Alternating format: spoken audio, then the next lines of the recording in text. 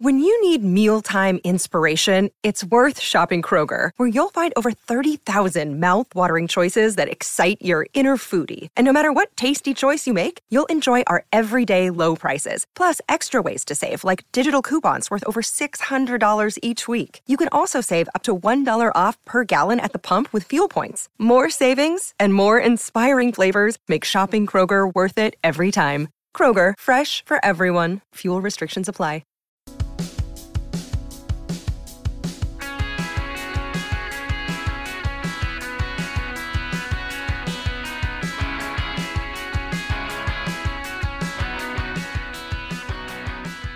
Ladies and gentlemen, boys and girls, welcome back to Basketball Conference, the ACC Football Podcast. My name is Joey Weaver. He is Mike McDaniel. Mike, we've recapped Part 1 of bowl season previously. It's time to recap Part 2. Again, the ACC pretty dominant in this bowl season. They went 8-3. That has dominated all the rest of the conferences out there in college football. It's a really good showing. And I don't know that there was a better showing than in the PlayStation Fiesta Bowl on New Year's Eve. And the only thing I got to say about this game, Mike, damn Clemson. Yeah. Damn. Yep. Tigers 31, Ohio State nothing. Yeah. Okay, so let's go back to the preview real quick. You and I said, okay, Clemson, the good Clemson needs to show up, and they did. We also said, hey, the way to beat Ohio State is to make them one-dimensional. And that's exactly what Clemson did. JT Barrett, throw the ball and try to beat us. Couldn't do it. They couldn't run the ball. Receivers were dropping passes. Defensively, Ohio State has been pretty solid this year. I don't know what happened. I mean, guys are running wide open. Wayne Gallman had a huge game. Deshaun Watson, I thought, was just, he was fantastic.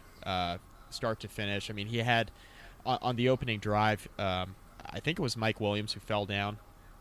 It might have been Artavis Scott, but Watson threw that early interception that wasn't really on him. He threw another one later that was just a great play by a defender. But by then, Clemson was already up multiple scores, so you throw that one away as well. I thought Watson was great. He threw for 259 yards, threw a touchdown pass. Gallman I think he had like 85 yards rushing. Great game for him. Mike Williams, another big game. But Clemson's defense is a story here. Ohio State never got going in this one at all. JT Barrett, it was a mess. He tried. He was 19 of 33, but only threw for 127 yards, threw 2 interceptions. The running game was a problem. Curtis Samuel had 6 carries for 67 yards, but for whatever reason, they wanted to run the ball more with JT. That didn't work out very well, and they wanted to throw the ball a ton on this Clemson defense. I don't know if it's because they thought they couldn't establish a run. They were doing a decent job at it. They just didn't seem to really go back to it much. It seemed like they really just wanted to throw on Clemson and try to beat them, but it was never really working, and Ohio State never adjusted. So just a really dominant performance by Clemson. This is the Clemson Tigers team that I think you and I both expected to be there week in and week out this year that we didn't necessarily see. We saw a disinterested Clemson team for most of the season just because of their schedule and who they were playing, but the big games, the Louisville game, the Florida State game, you see this game against Ohio State, Virginia Tech in the ACC Championship. You see when the good teams show up, you get the good Clemson offense. And when you get the good Clemson offense, you have enough defense on the other side of the ball. And if you get a motivated defense, this is a very, very tough team to beat. It's going to be a tough team for Alabama to handle in the national championship.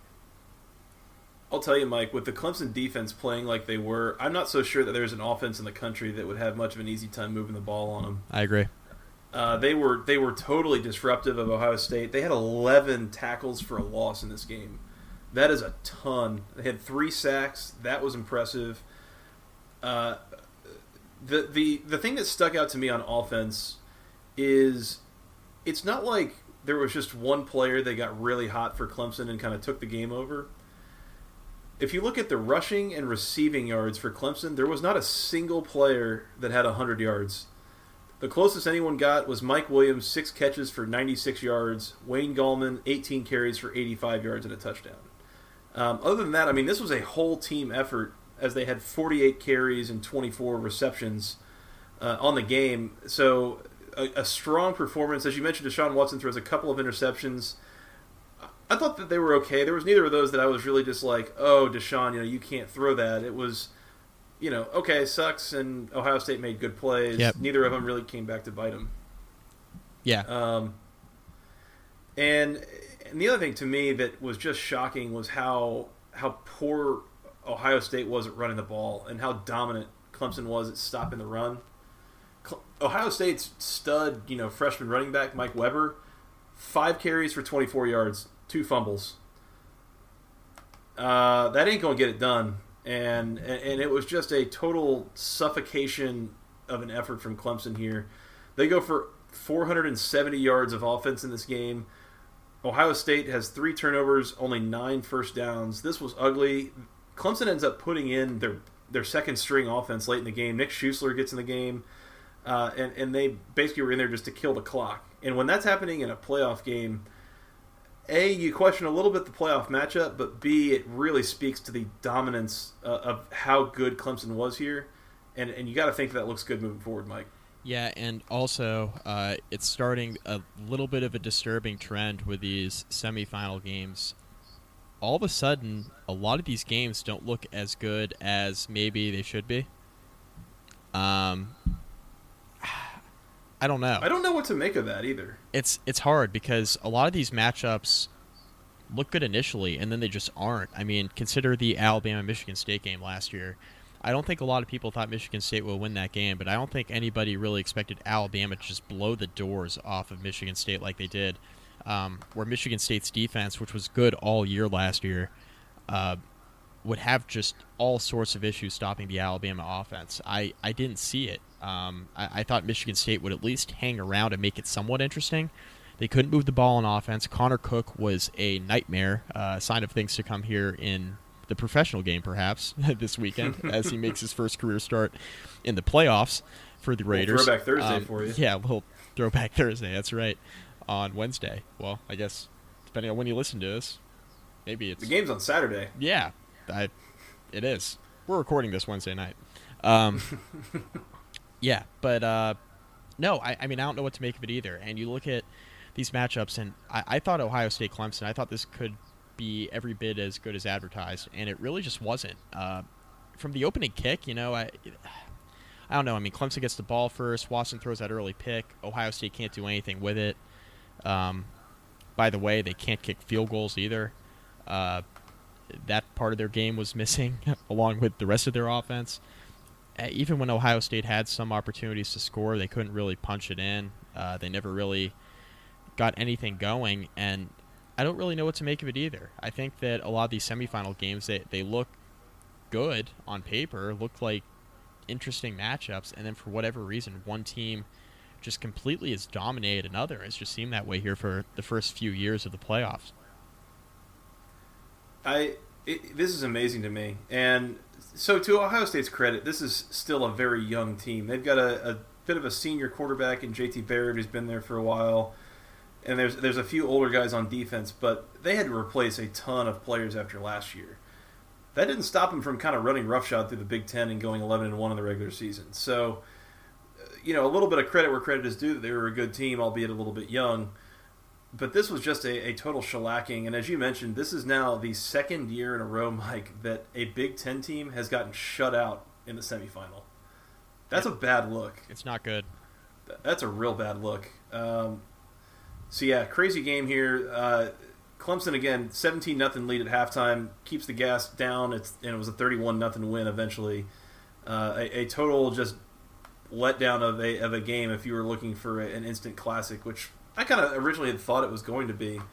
And I think the other telling sign here is that we all kind of agreed before this game that this was the right matchup. And as you mentioned, the playoff, being a little bit of a letdown from a game quality standpoint. I mean, we all agree that they got the 4 teams right.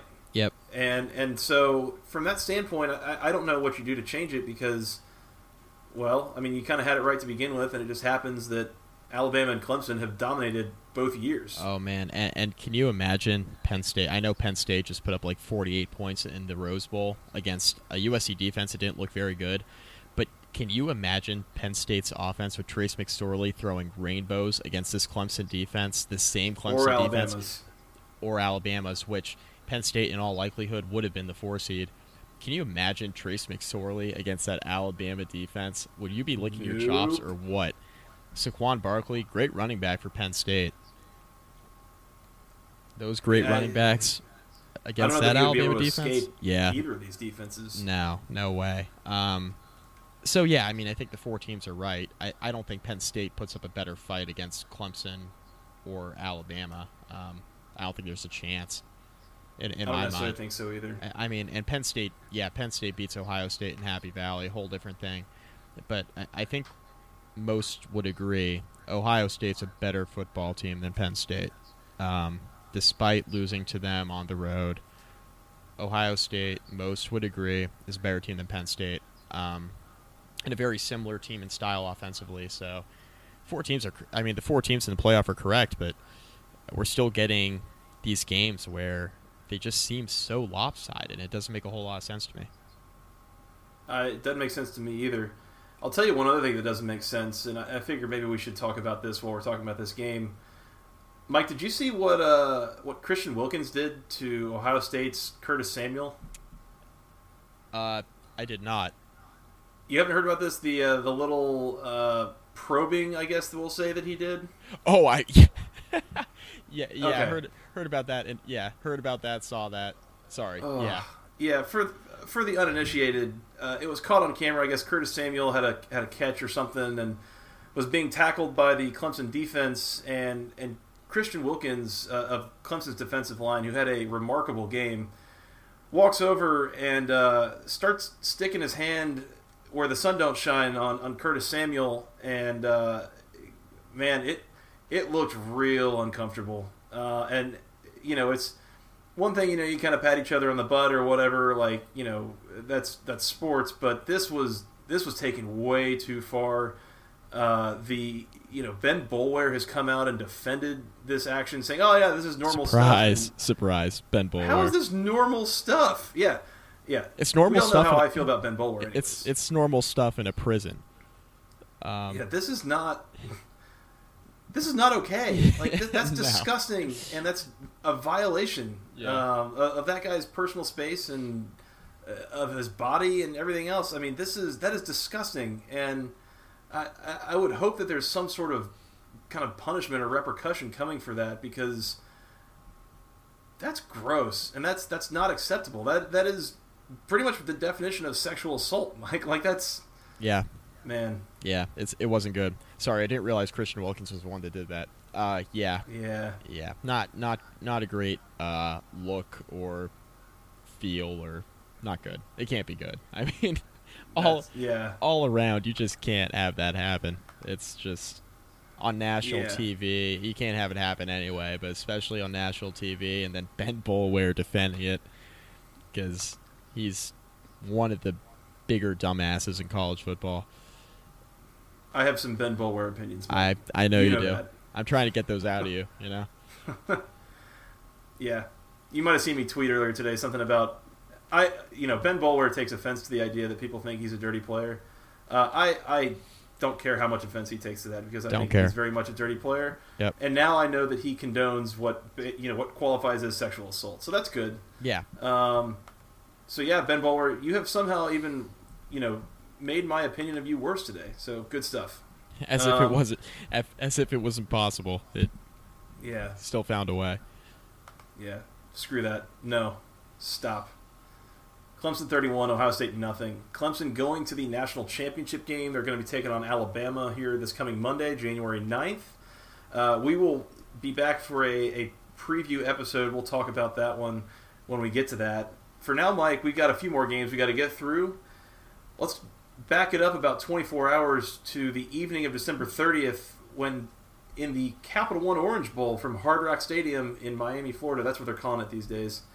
Not Joe Robbie or Pro Player Stadium or Landshark Stadium or Dolphin Stadium or whatever 30 names it's gone through in the last 12 years. Hard Rock Stadium now. Yeah, Hard Rock. I like that logo too. That's a good look. It is. Number 11, Florida State 33. Number 6, Michigan 32. And you talked about how good of a game the Penn State USC game was in the Rose Bowl on the second.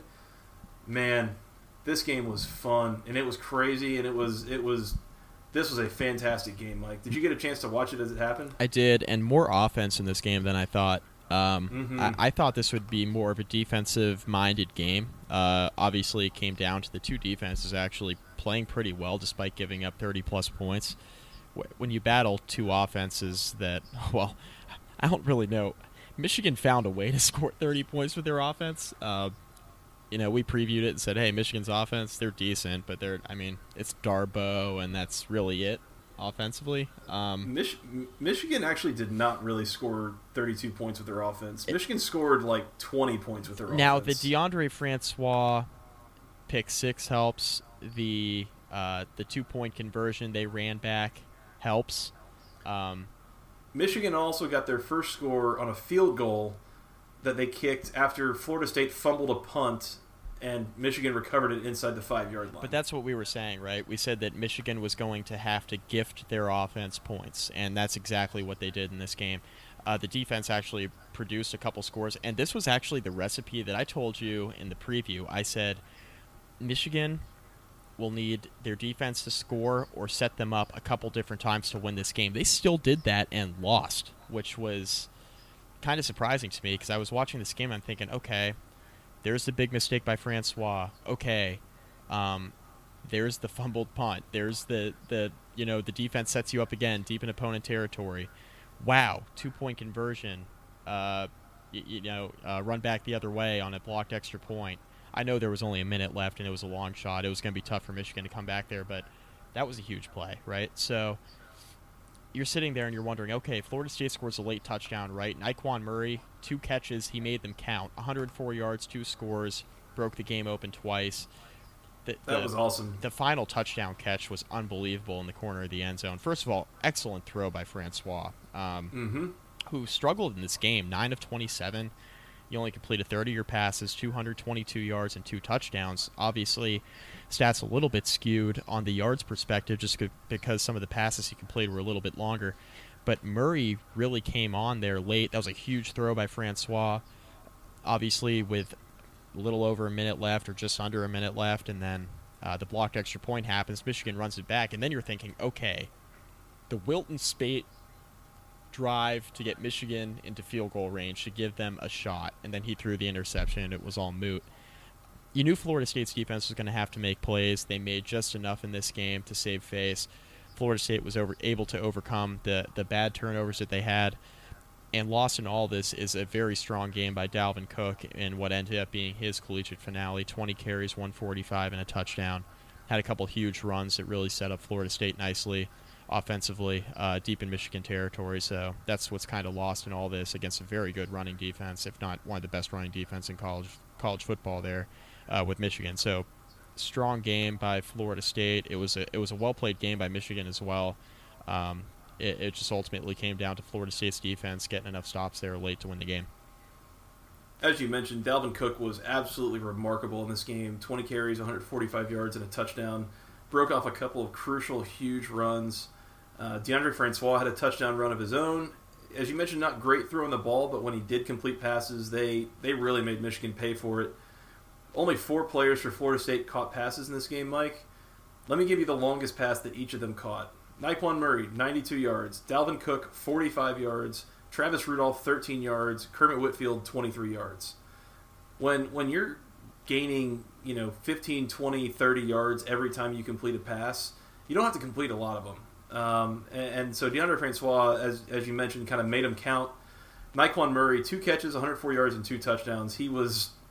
That was one of the weirder stat lines you're ever going to see, especially considering at one point, and for most of the game, he had 1 catch for 92 yards and a touchdown. Yep. Which, again, making it count. The Florida State defense was huge in this game. They had 4 sacks and 15 tackles for loss. Michigan really did not have a lot of hope. Florida State made mistakes on a few occasions here, and Michigan made them pay for all of them. As you mentioned, a pick 6 for Francois, a fumbled punt for Murray that Michigan recovered inside the 5. Really, they recovered it on the 1-yard line. Florida State made them kick a field goal. Then Michigan blocks an extra point after Florida State scores the go-ahead touchdown in the last minute or so of the game. They run it back for a 2-point conversion. I mean, this game had everything, Mike. This was a crazy game. But yeah, so Michigan gets 12 points on defense and special teams out of those Florida State, miscues. And still it was not enough. The Florida State defense came up huge in this game. Yep. Held Michigan only to 252 yards of offense, 7 of 20 on third down. So really pretty impressive. This was a super fun game, one of the classics of the bowl season and of the season as a whole. Would definitely recommend going back to watch this at some point if you did not get a chance to. Yeah, this is one of the best games of bowl season thus far. Two of the better teams in college football. I mean, these are arguably two of the best teams that didn't make the Final Four. Say what you want about, some of the teams that were left out, Penn State, Oklahoma, but Michigan and Florida State are definitely two teams to watch next year. Obviously, a lot of talent on both teams returning, so these will be two favorites to get back to the playoff, just get to the playoff next year, and compete for a national championship. And you saw kind of, just how good these two teams are. Florida State finishes winning 7 of their last 8 games, and that's a strong finish after starting 3-2. Yep. They definitely looked really good at the end of the year. Francois obviously still a freshman, so he had some of his moments, and he'll continue to develop. But a really good performance from Florida State here in this game. Really on all sides of the ball, I was really impressed, and what a send off for Dalvin Cook. He is incredible, Mike. Yep. Obviously one of the top running backs too. When you consider, the NFL draft and who's coming out and who the candidates are. I mean, there's not really a running back personally I would put ahead of Dalvin Cook. A lot of people have Leonard Fournette as the best running back. I wouldn't draft Fournette over Dalvin Cook. Too many concerns with him, injury perspective. Cook does a little bit of everything. He catches passes out of the backfield. He runs hard. He can make people miss. He's got a little bit of power to him. He's one of the fastest running backs in college football. I don't know. I mean, personally, I would take Dalvin Cook, but a lot of people are enamored by the size and speed of Fournette, but I don't know. I'd go with Cook. Dalvin Cook is really a remarkably versatile player, and I think he's going to do pretty well in the NFL. For sure. Florida State 33, Michigan 32. Mike, you want to play a quick game of I Told You So? Let's do it, unfortunately. LSU 20. Well, you got to tell me it's unfortunate. LSU 29, Louisville 9. I believe in the preview I told you it was going to be 28-10, so I almost had this one like pinpointed, nailed it, kind of he's on fire from three-point range style. Yep. LSU, Mike, came out and made a total mess out of Louisville in this game. The Louisville offensive line was nothing remotely resembling a match for LSU's defense. Yep. Even when, Lamar Jackson had time to operate, his receivers were getting covered up like it was nobody's business. He didn't really have a ton of room to run. He finishes the game with 33 yards rushing, and that's including the 8 sacks that he took. Yeah, 8 sacks. So it could have been worse, I guess, on a rushing standpoint, but this got ugly, and it stayed ugly, Mike. This was bad. Yeah, and Louisville was playing fine in the first quarter, and I was thinking, okay, I mean, they could hang around here. And then the offensive line just completely fell apart. The defensive line looked tired. The front seven, Darius Geist just gashed them. Danny Etling, I mean, he's not real impressive, but he was good enough. 217, 2 touchdowns.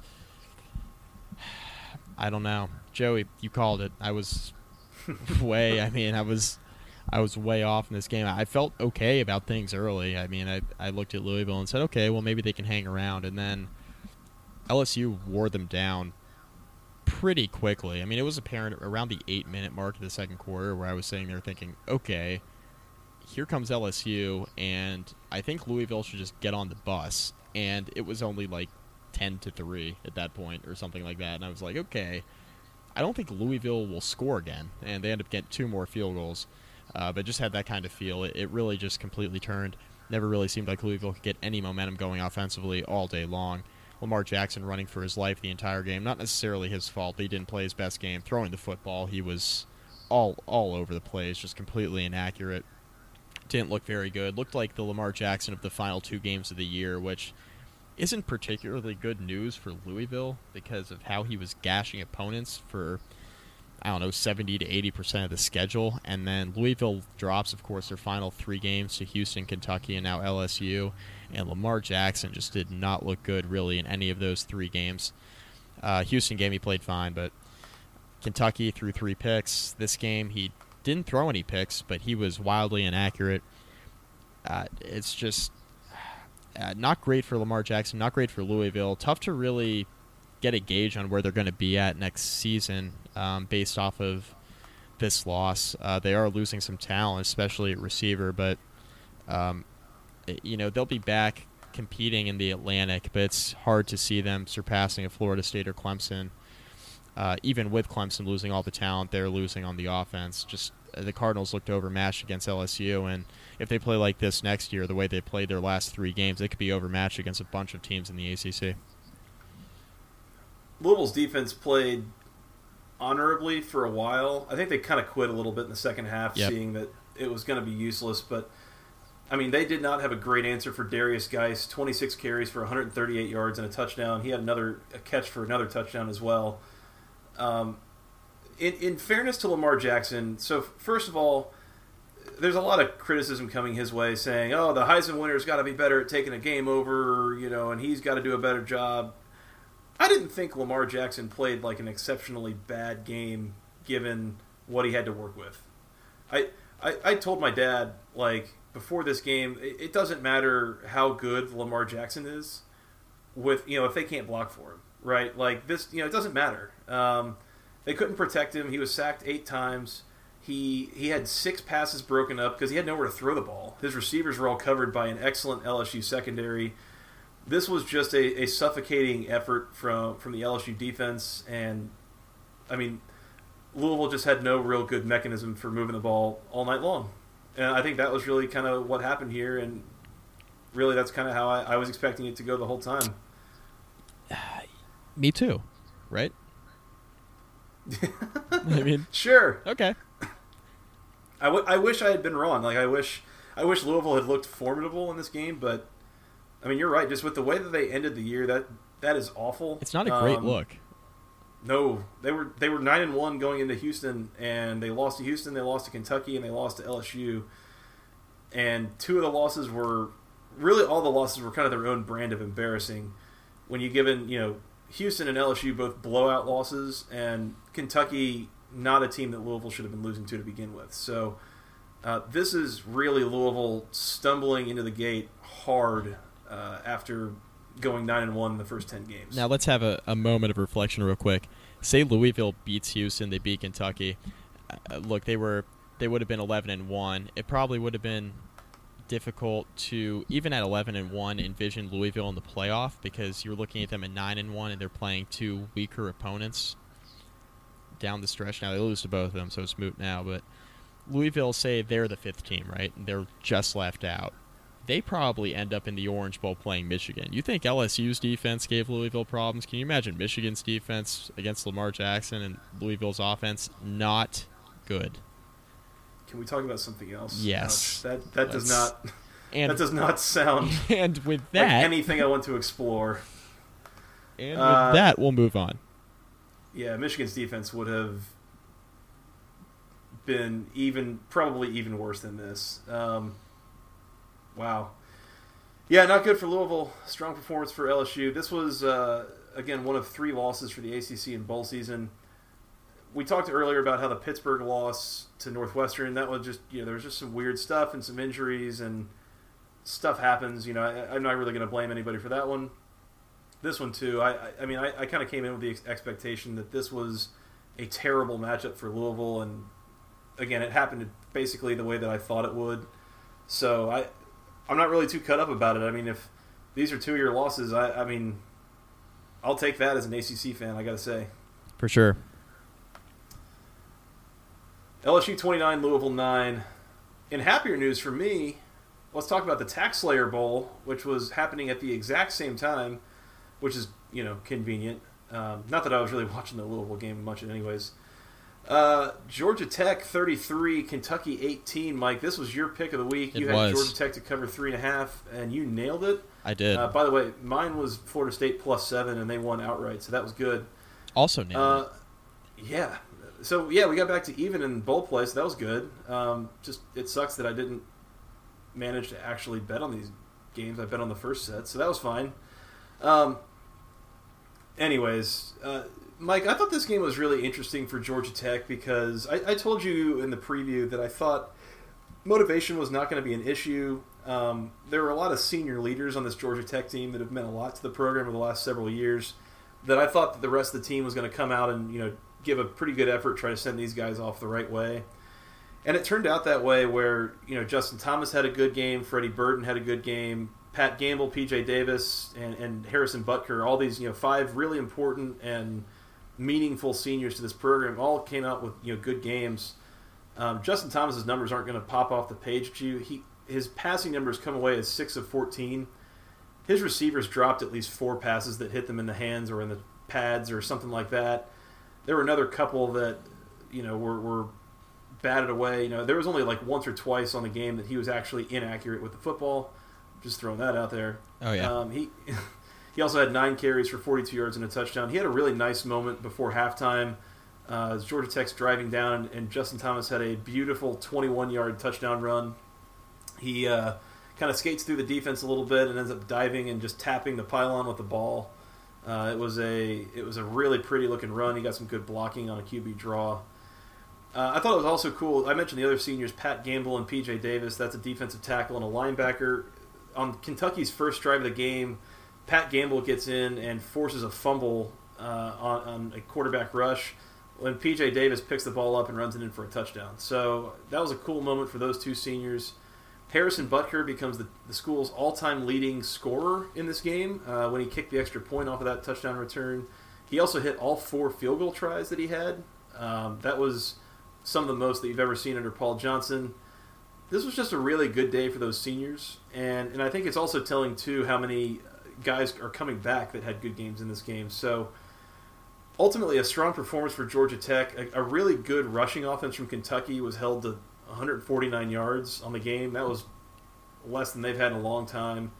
I don't know if you got a chance to watch this game, Mike, but I got to say I was pretty happy with how Georgia Tech played, and I was glad with how it turned out. It was the Dedrick Mills show. 169 and a touchdown. It really was. I mean, he was... Gosh, how did I forget him? 31 carries. Game MVP. Yeah. They kept going to him. And they should have. He was averaging 5.5 yards per carry. If you get 5.5 yards per carry in Georgia Tech's offense, perfect. Mm-hmm. Like, first down every 2 plays? Hell yeah. Sign me up, right? Nothing would make Paul Johnson happier. Right. Yeah, Paul Johnson loves himself a good running game. Kentucky's offense isn't that good, which was kind of predictable. Not good. I don't know that I really predicted it to go this well for Georgia Tech's defense, holding them to under 150 yards rushing. But, Georgia Tech's defense is of the brand that if you really lean on your running game, they'll find ways to limit that and force you to throw the ball. It's the teams that can beat you both ways that really give this defense problems. And they forced Steven Johnson for Kentucky to pass. He didn't do a great job of it. 19 of 34, 175 and a touchdown. I mean, that's not a bad performance, but it's pretty pedestrian. Yeah, and I don't think you thought Georgia Tech. You like Georgia Tech's chances, obviously. I'm not sure you expected it to go this well, but to be fair, neither of us really gave credit to Kentucky's offense entering this game. I mean, we both kind of said, yeah, Kentucky's offense, they look kind of good against Louisville, but Louisville kind of mailed it in the season finale. It's like, Kentucky's defense, they look kind of good, but Louisville mailed it in the season finale. It's like, you kept trying to find reasons why Kentucky, wasn't all that great, and they proved us correct. So, yeah, I mean, it really just came down to Kentucky's inability to stop the option, which kind of goes back to what we were talking about in the preview, where Kentucky doesn't see a triple option offense. They don't see it in the SEC. They never have to game plan for it. And when you don't have to game plan for this every year, it becomes increasingly more difficult to stop it. And I think that's what we saw with Dedrick Mills ending up running wild there for Georgia Tech and winning the game. Well, in the narrative that always kind of comes back for Georgia Tech in bowl games is, oh, well, it's tough to prepare for this offense with just a week to prepare, but when you give a team a whole month, it's way easier to prepare. Well, surprise, because Georgia Tech's now won 3 of their last 4 bowl games, which is, again, a big reversal of fortune because before that, going back into the Chan Gailey years, I'm not sure when the last time they had won one was. So I think Paul Johnson doing as much as he can to dispel rumors here. One of the other things that happened in this game, Mike, that was, I don't know if you caught on to this or heard anything about this, but I guess I was not really fully aware. I'd never really gotten the full Mark Stoops experience.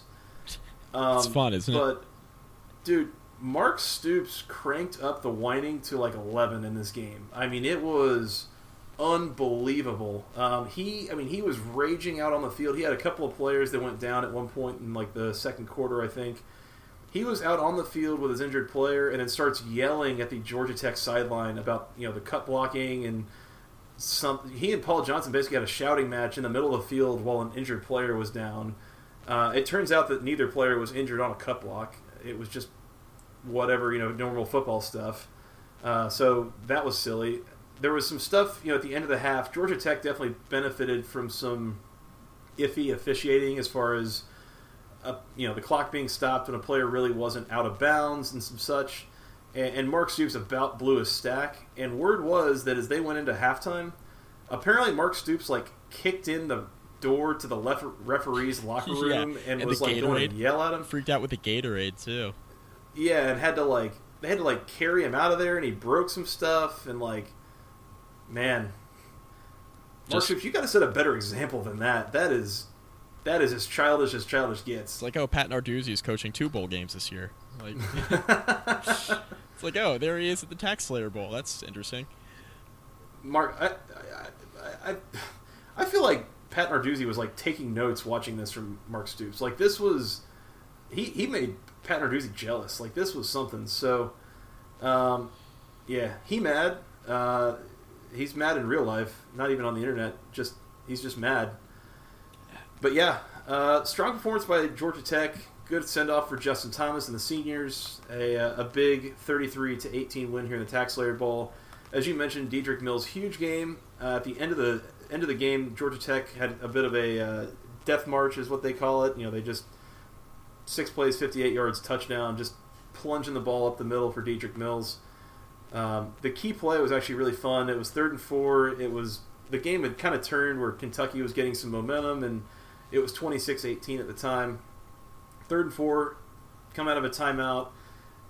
Georgia Tech goes play action. Kentucky's corner bites, and nobody rotates over, and Justin Thomas just floats one for 40 yards to Ricky June. Whoopsie daisies. Yeah.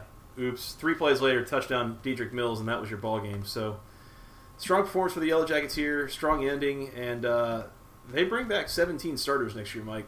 So keep an eye on them on the ACC Coastal. Oh, by the way, texted you that as well. After Virginia Tech had all the defections to the NFL draft on offense, I said, hey, Joey, you know who has a great chance to win the Coastal next year? Georgia Tech, returning pretty much their whole team. They got to replace their quarterback, and that's about it. Yeah, I mean, there are some key guys like Justin Thomas, but you do have the valuable Matthew Jordan, right? Valuable. Can I call him that? He looked valuable against Virginia Tech when I was there. He looked damn valuable. He sure did. So, I mean... Yeah. It's looking up on the flats, Mike. Everything's coming up Millhouse. That's... Whatever. Whatever. Simpsons references now. Yeah. This is good. Yeah. Yeah, that's... All right. The Millhouse reference is a... I don't want to call it a throwback because The Simpsons is still on TV, but it's a throwback. It never dies, just like Paul Johnson's offense. And Georgia Tech. 9-4. Yeah, 9-4, sneaky good season. We'll see if they find their way into the top 25 here at the end of the year. Hell of a rebound from last year. That's a big time. I mean, that's a big time rebound. I mean, Georgia Tech won 3 games last year? 4 games? 3 games? Yeah. They were 3-9. Yeah. So that's quite the rebound by Paul Johnson. And also, real quick, we were talking about Georgia Tech in the preseason and how, there were some discussions on your blog from the Rumble Seat about, hey, maybe Paul Johnson isn't long for this job. Okay, consider all those dispelled now at 9-4, maybe? Yeah. I mean, I think as far as, in the short term, like, Paul Johnson will be the coach of this team in 2017.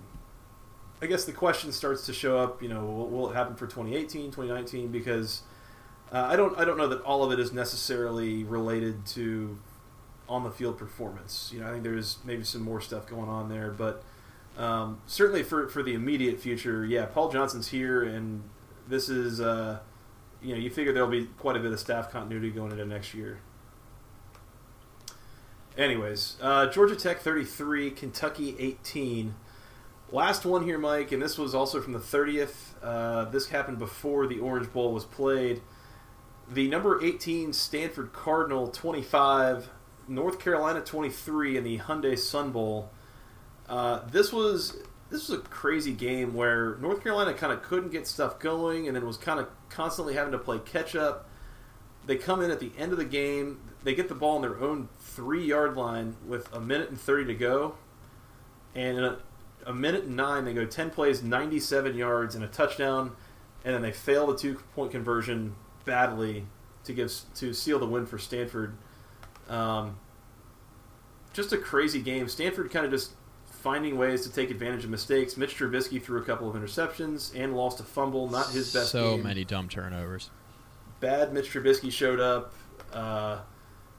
TJ Logan set 19 carries for 72 yards. I don't know why Stanford is the team you picked to start running the ball against North Carolina, but sure. Sure, do that without Elijah Hood. That's interesting. Yeah, whatever. I don't know. Mike, what do you make of this game? Well, I'm not really sure. I mean, a game that takes place in El Paso, I guess you'd expect nothing less.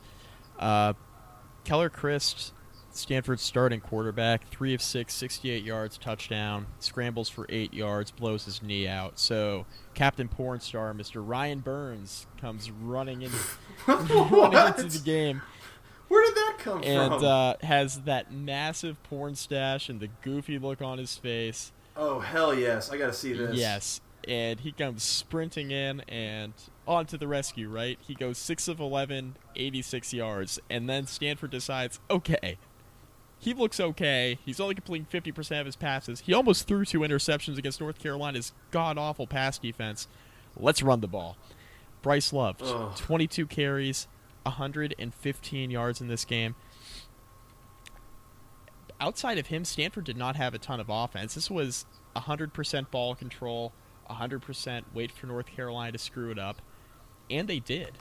North Carolina scored 1, and that's it. 1 offensive touchdown in this game, and it came in the first quarter off the Keller Christ touchdown pass. That was it. They were able to carve out 25 points. Obviously, Mitch Trubisky throwing the interceptions that he did, setting up the Cardinal in North Carolina territory a couple of different times, having that fumble. Stanford's kicker, Conrad Ukrapina, one of the best names in sports, 4 of 5 on field goals on the day. He's your MVP. He was nearly single-handedly beats North Carolina once you tack on that extra touchdown. There's math for you. 4 times 3 Stanford only scored one. Stanford only scored 1 offensive touchdown in this game. 1 offensive touchdown. I mean, defensive score helped big time.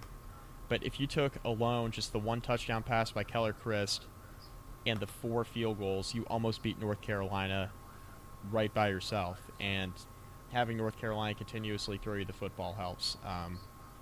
Yeah, I agree with you. Really interesting to see the Tar Heels decide that this was the game they were going to run in.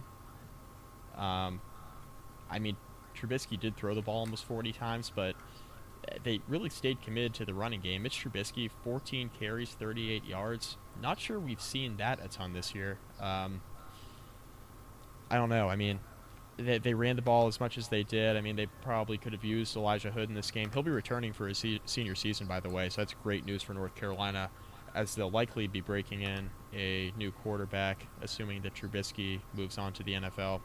So, just a weird game. Neither team really wanted to, kind of seize the momentum.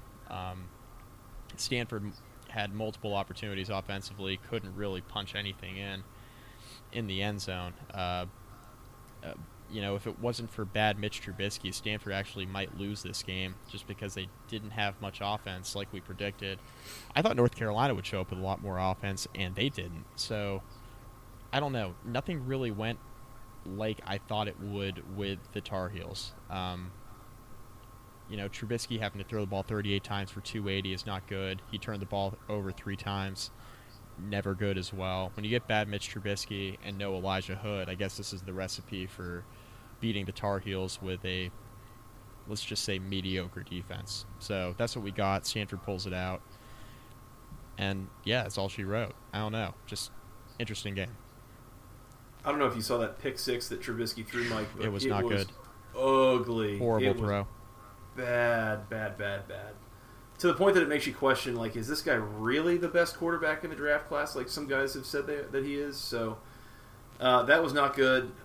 By the way, Stanford only came up, with something like 287 yards of offense in this game.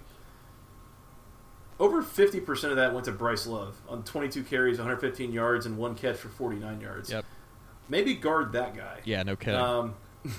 He had 57% of his team's yards on 23 touches. Yep. So it seems like that's where the ball was going, and North Carolina was not really able to do a great job of defending it, at least for a lot of the time. Mike, North Carolina losing this game was really the only major issue I thought of the ACC's bowl season. This was the team that this game was there to be won for North Carolina, and they could not get it done. Yep. And man, it's not a good look. As much as bowl season probably doesn't matter ultimately. You couldn't beat a Stanford-less Christian McCaffrey, and to make it all worse, a Christian McCaffrey-less Stanford. Sorry, and to make it all worse, you kind of enabled Stanford to stay in the game and win it ultimately. So. Worth mentioning, too, here that North Carolina now loses its final 3 games of the year against FBS competition. Their only win since beating Georgia Tech in mid-November was against the Citadel. Whoops. They lost at Duke, they lost to NC State, and now they lose to Stanford. And to think at a time, I mean, they were 7-2 and threatening Virginia Tech for the ACC Coastal. They beat Florida State this year. State, yep. And they beat Pittsburgh, and they beat Miami, and this is how they end the year. That's not a good look for Larry Fedora. Again, a guy who was thought to maybe be in consideration for some other jobs around the country, and his team absolutely just falls apart coming down the stretch. That is not a good sign, especially like you said, they're going to have to replace several other top playmakers on offense going into next year. Yeah, and they're going to point to the injury card with Hood not being 100% healthy. Trubisky missed some practice time. They'll point to injuries, but this was a collapse by North Carolina towards the end of the year, no matter what way you slice it. So, not a great look. No Christian McCaffrey. You still give up a ton of rushing yards to Stanford. I don't know. I mean, Stanford's offense is so painfully boring because they don't put up a lot of points, and they can only beat you one way, and North Carolina still couldn't get it done, even with all the playmakers still on the field offensively that they had. Just not a great look for North Carolina for sure. Not pretty. Mike, that does it for the ACC's bowl games. As we said, they were 8-3. Really put on a good show here. These top 5 kind of premier matchups, as you will. I mean, realistically, there were probably a couple that we talked about in the Part 1 recap that were maybe higher profile than a couple of the here in the Part 2, but these were more towards the main event. So, from these 5, what was your big takeaway here? Big overarching takeaway for me, and it's become a bigger point now that the season has ended. Players are starting to declare for the draft. Georgia Tech, in my mind, is one of the favorites, if not the favorite, heading into next season to win the Coastal Division. And a lot of people are going to, and maybe even you, I mean, I think you're in agreement that they're one of the favorites, but it's hard for me to imagine Miami being able to replace Brad Kaya right away.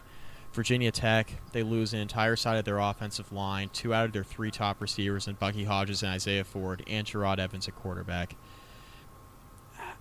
North Carolina, likely to lose Mitch Trubisky.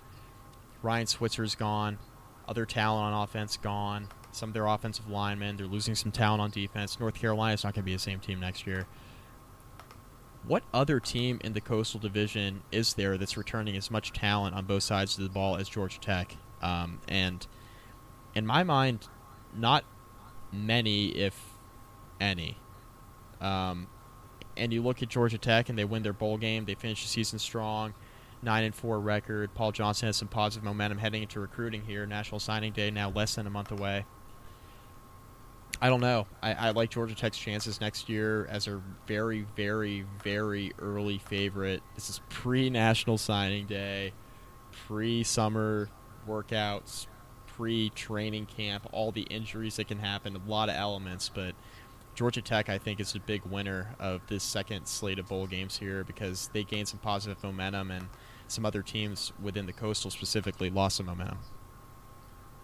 I think that's a valid point. Georgia Tech at one point this year was 3-3. They lost 3 straight conference games to Clemson, Miami, and Pittsburgh. In the time since, they finished 6-1. They had a win over your Hokies. They had a win over Georgia. They had a win in the Tax Slayer Bowl. Worth mentioning that Georgia Tech had 3 SEC wins this year, including Georgia, Kentucky, and Vanderbilt. Would you like to know how many SEC teams had 3 or fewer SEC wins, Mike? Because it was 6 of them. There were 6 SEC teams that had 3 SEC wins or fewer, and Georgia Tech went 3-0 against SEC teams. So that was a good showing. Definitely a lot of good momentum. As you mentioned, I mean, there's a lot coming back here. That's a good feeling. In a way, that's exactly how 2014 set up. That Orange Bowl run was brand new quarterback in Justin Thomas, whole bunch of extremely experienced guys around him, a defense that was able to take advantage of other teams' mistakes. Yep. And I think that's what we started to see from this defense down the stretch. If Ted Roof can kind of keep up the strategy they've got, keep developing the guys they've got in there, the offensive talent and the offensive line are there. They just got to figure out a quarterback. And if they can do that, I'm with you that Georgia Tech's going to be pretty dangerous next year. However, I will almost never be picking Georgia Tech to win the Coastal because I am smarter than that. As soon as you expect Georgia Tech to be good, they're not good. So I try to keep my expectations down. 3-9 next year then, right? Oh, damn it. We're not doing that again. I can't do that again, Mike. I can't go through that. Oh, real quick, one more takeaway. Ryan Burns, quarterback at Stanford. Shave the porn stash, dude. What are you doing? Shave it. Why would he shave that? He looks like an idiot. And he doesn't play well. Glorious. He doesn't play well with it. Yeah. I'm not sure he plays well without it, but, that's besides the point. He beat Notre Dame without it. Wait, does that mean anything? Wait. Is that an accomplishment? Is that a good thing? What was Notre Dame's record? Oh, yeah. 4-8. I think they were 4-8, Mike. They were. Man, they lost to Stanford, too. Yeah. Not good. Not good. Talk about, too, the 2 premier matchups the ACC had this year in bowl games being the playoff game, the Fiesta Bowl, as well as the Orange Bowl, the New Year's Six game. Clemson and Florida State put together a really impressive performance against the Big Tens. 2 of the best teams in the Big Ten, obviously, in Ohio State and Michigan. Yep. That's number 3, number 6, and that's 2 wins for ACC teams. So that was my big takeaway, I think, was just really the full body of work of teams. It didn't feel like anybody just beat up on an inferior team. I mean, I felt like the matchups were all pretty appropriate. Unranked Miami comes away with a win over a ranked West Virginia team. Florida State at number 11 comes away with a win over number 6 Michigan. Clemson puts on a total show in front of the entire country, just dominating Ohio State in the Fiesta Bowl. This was just a really good showing, and again, I think it speaks to the improved quarterback play in the ACC as well as some really good hires that these schools have made over the last several years. The Big Ten is country's best conference in 2016 was a lot of fun for the 5 minutes that it lasted, huh? Ohio State lays an egg. Michigan loses to Florida State. Penn State loses in the Rose Bowl. We can continue. They did have that marquee win, Northwestern over Pitt. Which, I mean, felt a little tainted even. Right. I don't know if I can even give them credit for that. I don't know. Maybe shout out to Minnesota for beating Washington State. That was actually, it was 17-12. That was still a mildly impressive win. Nebraska laid an egg against Tennessee. We can do this all day. Yeah, it wasn't pretty. Props to Iowa for only losing by 4 touchdowns to Florida in the Outback Bowl. Florida is always in the Outback Bowl. Yeah, that was bad too. So, and I think worth mentioning. So the conversation for a while this season has been: is it the Big Ten or is the SEC the best conference in college football? And I think there is a strong argument to be made. If not, you would have to argue me off of this point that the ACC is the best conference in college football. I agree. I think, the Big Ten, we saw several matchups here. The ACC played 8 bowl games against SEC and Big Ten opponents. Yep. And was a combined 6-2 and 3-1 individually against each conference, which is impressive. And the other thing I think is when you look at the SEC too, everyone's like, oh, the SEC's got Alabama. They've got the best team, probably. A team that has not really shown a major crack in the armor yet. Right. After that, would you like to guess how many? So there are 14 SEC teams, Mike. There are 13 of them that are not named Alabama. Would you like to guess how many of those 13 teams had less than 4 losses this year? I make you play these guessing games. I know. And you're always try 0. Yeah. Alabama went undefeated. The entire rest of the SEC had 4 losses on the year, at minimum. Which, damn. When you have Alabama, it seems to cure all ills, doesn't it? That's why I think it's so crucial. I posted this on Twitter for those of you who follow me at Mike McDaniel ACC. I got a lot of blowback on this tweet. I said, okay, ACC greater than SEC, but only if Clemson beats Alabama. So I meant in general. 2016, I think it's hands down, so I had to go ahead and clarify. You got a lot of people #Mad Online, Joey. Yeah, our favorite. Yeah, so we got some of that. I had to basically tell people, hey, sorry, let me clarify. 2016, ACC better than the SEC. Hands down, not very close. Overall, though, for the ACC to really gain the respect that it deserves as one of the best football conferences in the country, if not the best football conference in the country, you need to beat Alabama. You got to have that one team to take down the best team in college football, the team that hasn't lost all season, that garners all the hype. Clemson's definitely primed to do it. We'll talk about in the national championship preview here that we'll send out here in the next couple days, but you got to beat Alabama to be considered the top dog as far as conferences are concerned. But a lot of people will already be willing to say, hey, ACC better than SEC in general, top to bottom, which conference is better? It was a weird year in college football for the depth in a lot of these conferences. The ACC had probably the best depth from top to bottom, the most talent, a ton of bowl-eligible teams, obviously. That's what it really is going to boil down to for me anyway. Can Clemson knock off Alabama, and can the ACC really be considered the best conference in the country? I think they can. We're going to find out if Clemson can beat Alabama. We're gonna come back, Mike, and preview that game here. Yeah. Yeah, we might even talk about the game here in a future episode. We're actually going to do that and release that a little later this week, so keep an eye out for that.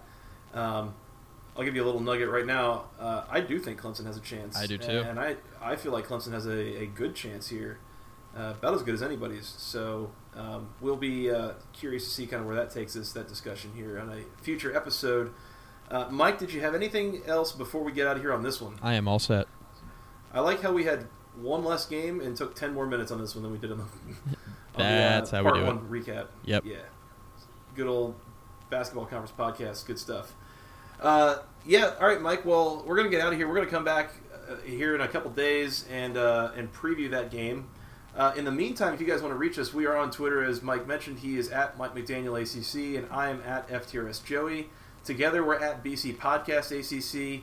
You can also send us an email with your questions, your comments, your concerns. If you're real mad about something that we said, or you think that we're right, or you love us, or you hate us, or whatever you want to do, please send us an email to the longest email address known to man, basketballconferencepodcast@gmail.com. And he nailed it. Yeah, that was smooth. This has just become the standard now. I just got to get used to that. It is. Yeah, you can reach us. We're on SoundCloud. We're on iTunes. We're on Google Play. We're going to maybe look into some other services we could maybe get on. I don't know. We'll see. New year, new you, and new services for our podcast hosting. So we'll find out. But you can go in there and subscribe and review and rate us and all that. And we really appreciate those who have done so.